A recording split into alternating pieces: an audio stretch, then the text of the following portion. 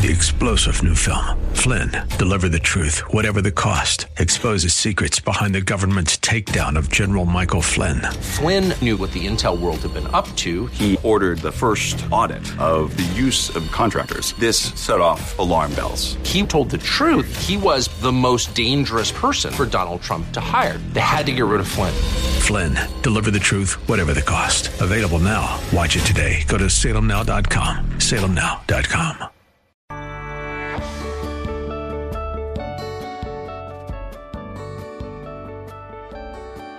Bob Burney Live. Looking at today's news through a biblical worldview.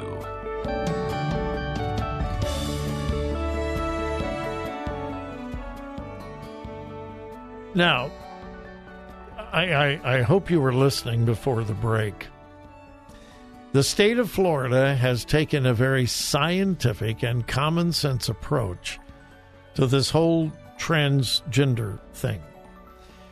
And part of the evidence that they are using to develop their guidelines for the state of Florida, which is, in the state of Florida, you cannot prescribe puberty blockers to a minor. Can't do it. You can't perform sexual reassignment surgery of any kind on a minor in the state of Florida. And why? Well, because scientific evidence indicates that 80% of children who are confused about their gender, if left alone, will revert to their birth gender by the time they are 18. 80%. So if there's an 80% probability that a little 12-year-old boy who thinks he's a girl and wants to wear girls' clothes and be identified with female pronouns and so forth, if there is an 80% probability that that confused 12-year-old boy, by the time he gets to 18, will say, oh, boy, I really am a boy. I was confused. I went through a period of confusion, but you know what? I'm really a boy. Now, if that is true, who in their right mind would allow a child to take drugs and have surgery performed that in many cases are irreversible, when there's an 80% probability that that child will want to revert back to the gender of their birth? Wouldn't you say that's child abuse? If that's the science, if that's the proof? That's why this story I have in front of me is so bizarre. Alabama has passed a law similar to the one in Florida. If you're a child, if you're an adolescent, if you're a minor, and you live in the state of Alabama, you will not get puberty blockers. You will not get sexual reassignment surgery, period. It will not happen. Why? Because of science and evidence and facts. So Alabama has passed a law to protect children. That's why this headline and this story is so shocking. Headline: Parents challenge Alabama law outlawing treatment for trans kids. Parents? Excuse me? These aren't whacked-out leftist politicians. These are not whacked-out leftist school administrators or teachers who believe that they have the right to tell a boy that he's really a girl or tell a girl that she's really a boy. No. These are parents. Here's the story.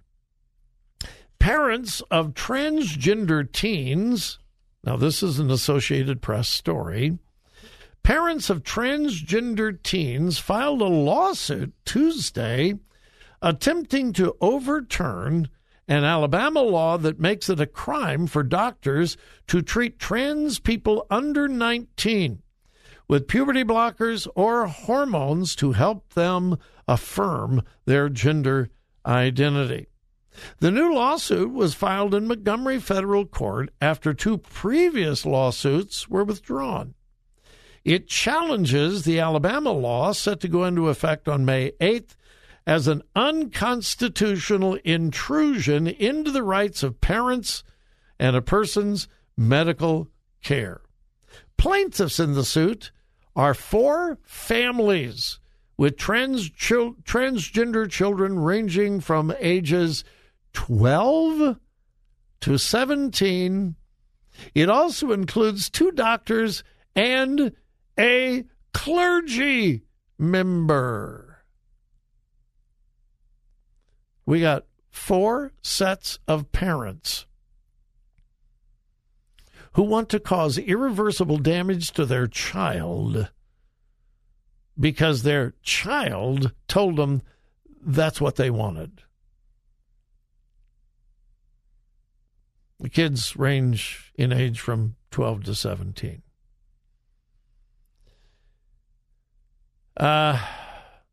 The legal director for the Human Rights Campaign, which is a far-left LGBTQ organization, says this: these care providers and families want nothing more than to do what's best for their children.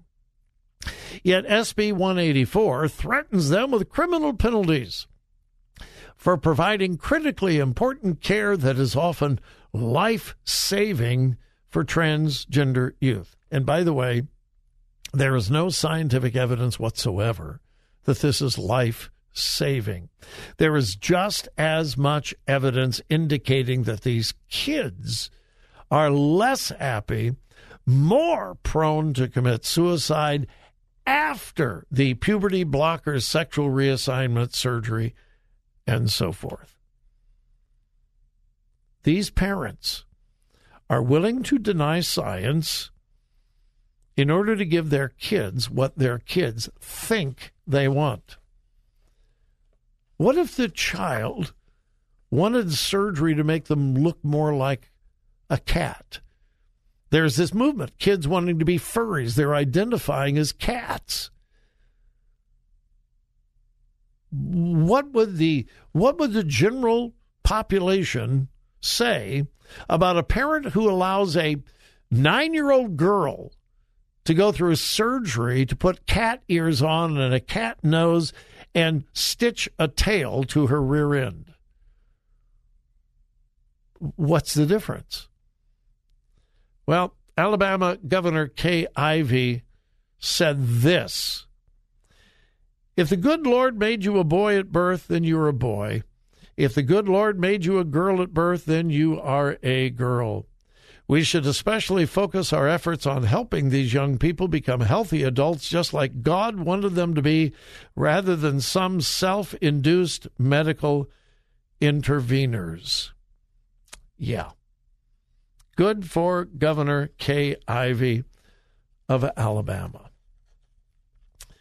Once again, the conservatives, the right, and the Christians are not the science deniers.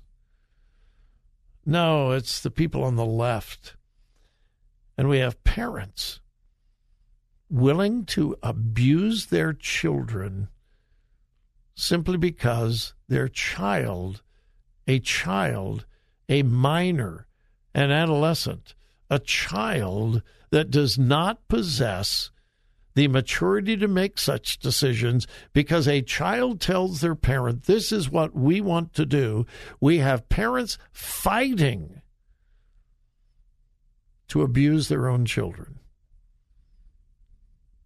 It is a bizarre world we're living in, folks. And the world thinks we're the whack jobs. All right. We'll take the final break of the hour, and then we will return.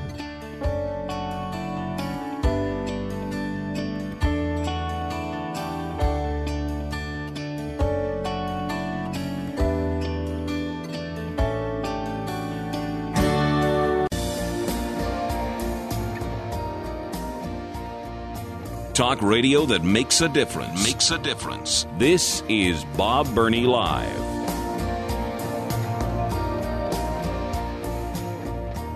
You know, I've been talking to you for quite some time about our Pastor Appreciation Breakfast coming up and telling you that our only motive is to encourage pastors, and that's true. Well, I don't think there's ever been a time when pastors were more in need of encouragement. Lifeway Research just came out with a new survey indicating, I'm reading the headline to you, over half of pastors are struggling with overwork and time management. They surveyed over 1,000 Protestant pastors from across the United States, and the single greatest need in their personal lives was time management and feeling that they were being overworked. They didn't have enough time. They didn't have enough time to do what they really believed they were called to do. 51% of the pastors surveyed said time management is the one area that required their immediate attention and investment. 43% said they need to strike a balance between work and home.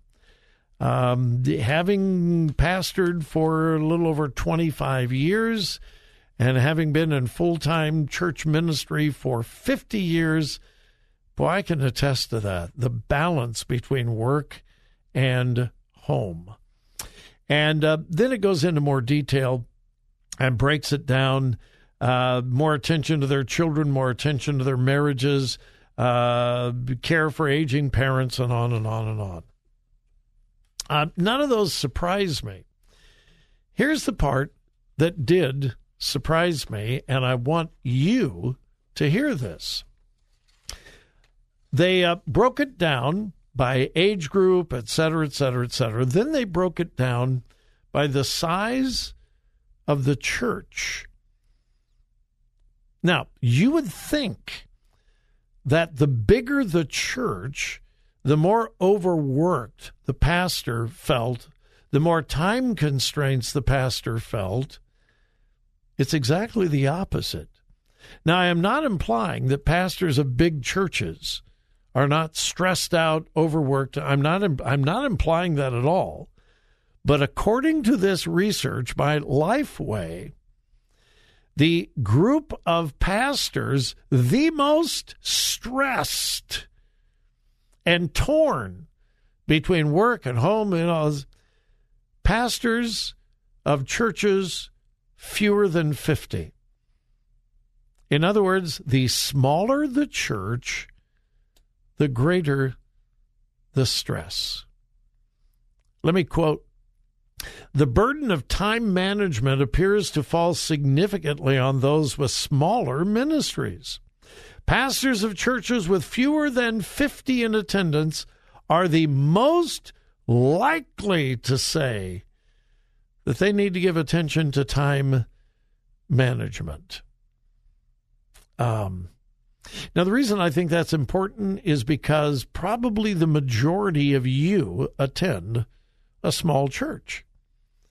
A lot of big churches in Central Ohio and some really, really fine, wonderful, larger churches. But there are hundreds and hundreds and hundreds of small churches. And the pastors of those churches feel more stress and are more torn with issues of time management than the pastors of the larger churches. Here's the bottom line. Your pastor is struggling with time management. Your pastor is struggling with time management. Pray for them, encourage them, and you know what? Try to find ways to reduce their stress, not add to it. See if you can take a burden away from your pastor or the pastoral staff of your church. That would be a wonderful thing to do. Then I thought we should end with some good news. I brought this story to you probably 2 years ago, 3 years ago. Elizabethton, Tennessee. Elizabethton, Tennessee. On a hill outside of Elizabethton, Tennessee, there are 3 crosses on a hill. They were actually placed there by a group of young people, I think 50 years ago, I think the story says. I got it here somewhere. I think it was about 50 years ago, a group of young people put the crosses up on the hill, and they have been maintained by the community ever since. Well, somebody in Elizabethton, Tennessee, one individual found out that they were actually on city-owned land, public land, and so they contacted the Freedom from Religion Foundation, yes, and began screaming, separation of church and state. In the 1950s, neighborhood, quote, they have been in this place since the 1950s when neighborhood boys created them as an Easter project. They've been there ever since. Residents in the community have kept them up, and so on and so forth. So anyway, the Freedom from Religion Foundation demanded, we're going to take you to court. We're going to sue you if you don't take down those crosses. Well, that was a couple of years ago, and the city of Elizabethton, Tennessee, has been thinking about their response. Well, just last week, the city attorney for Elizabethton, Tennessee, wrote a letter to the Freedom from Religion Foundation and told them, hey, why don't you take a real long walk on a real short pier? Go pound sand. They've been there since the 1950s. The Supreme Court has determined that does not violate the Constitution, and we are not about to remove those crosses. Good for the city of Elizabethton, Tennessee. They stood up for their constitutional rights. Can I make a prediction? The Freedom from Religion Foundation will leave, and they'll go attack another city that is weaker. Yeah, good for them. Good for the city. Hey, have a great evening, a good weekend, but please remember whose you are. Listen. Think. Discern. 3-star General Michael J. Flynn, head of the Pentagon Intelligence Agency, knew all the government's dirty secrets. He was one of the most respected generals in the military. Flynn knew what the intel world had been up to. He understood its funding. He ordered the first audit of the use of contractors. This set off alarm bells. The explosive new documentary, Flynn, Deliver the Truth, Whatever the Cost, uncovers the facts behind this scandal. Flynn told the truth. He was the most dangerous person for Donald Trump to hire. I find out the worst enemy that I'm going to face in my life is right here in America. They took my assessment and they wanted me to change it. And I was like, I'm not changing it. They had to get rid of Flynn. With in-depth interviews, archival footage, and never-before-seen personal records of the man behind the headlines. I just felt like I was drowning. Flynn, Deliver the Truth, Whatever the Cost. Available now. Watch it today. Go to salemnow.com. salemnow.com.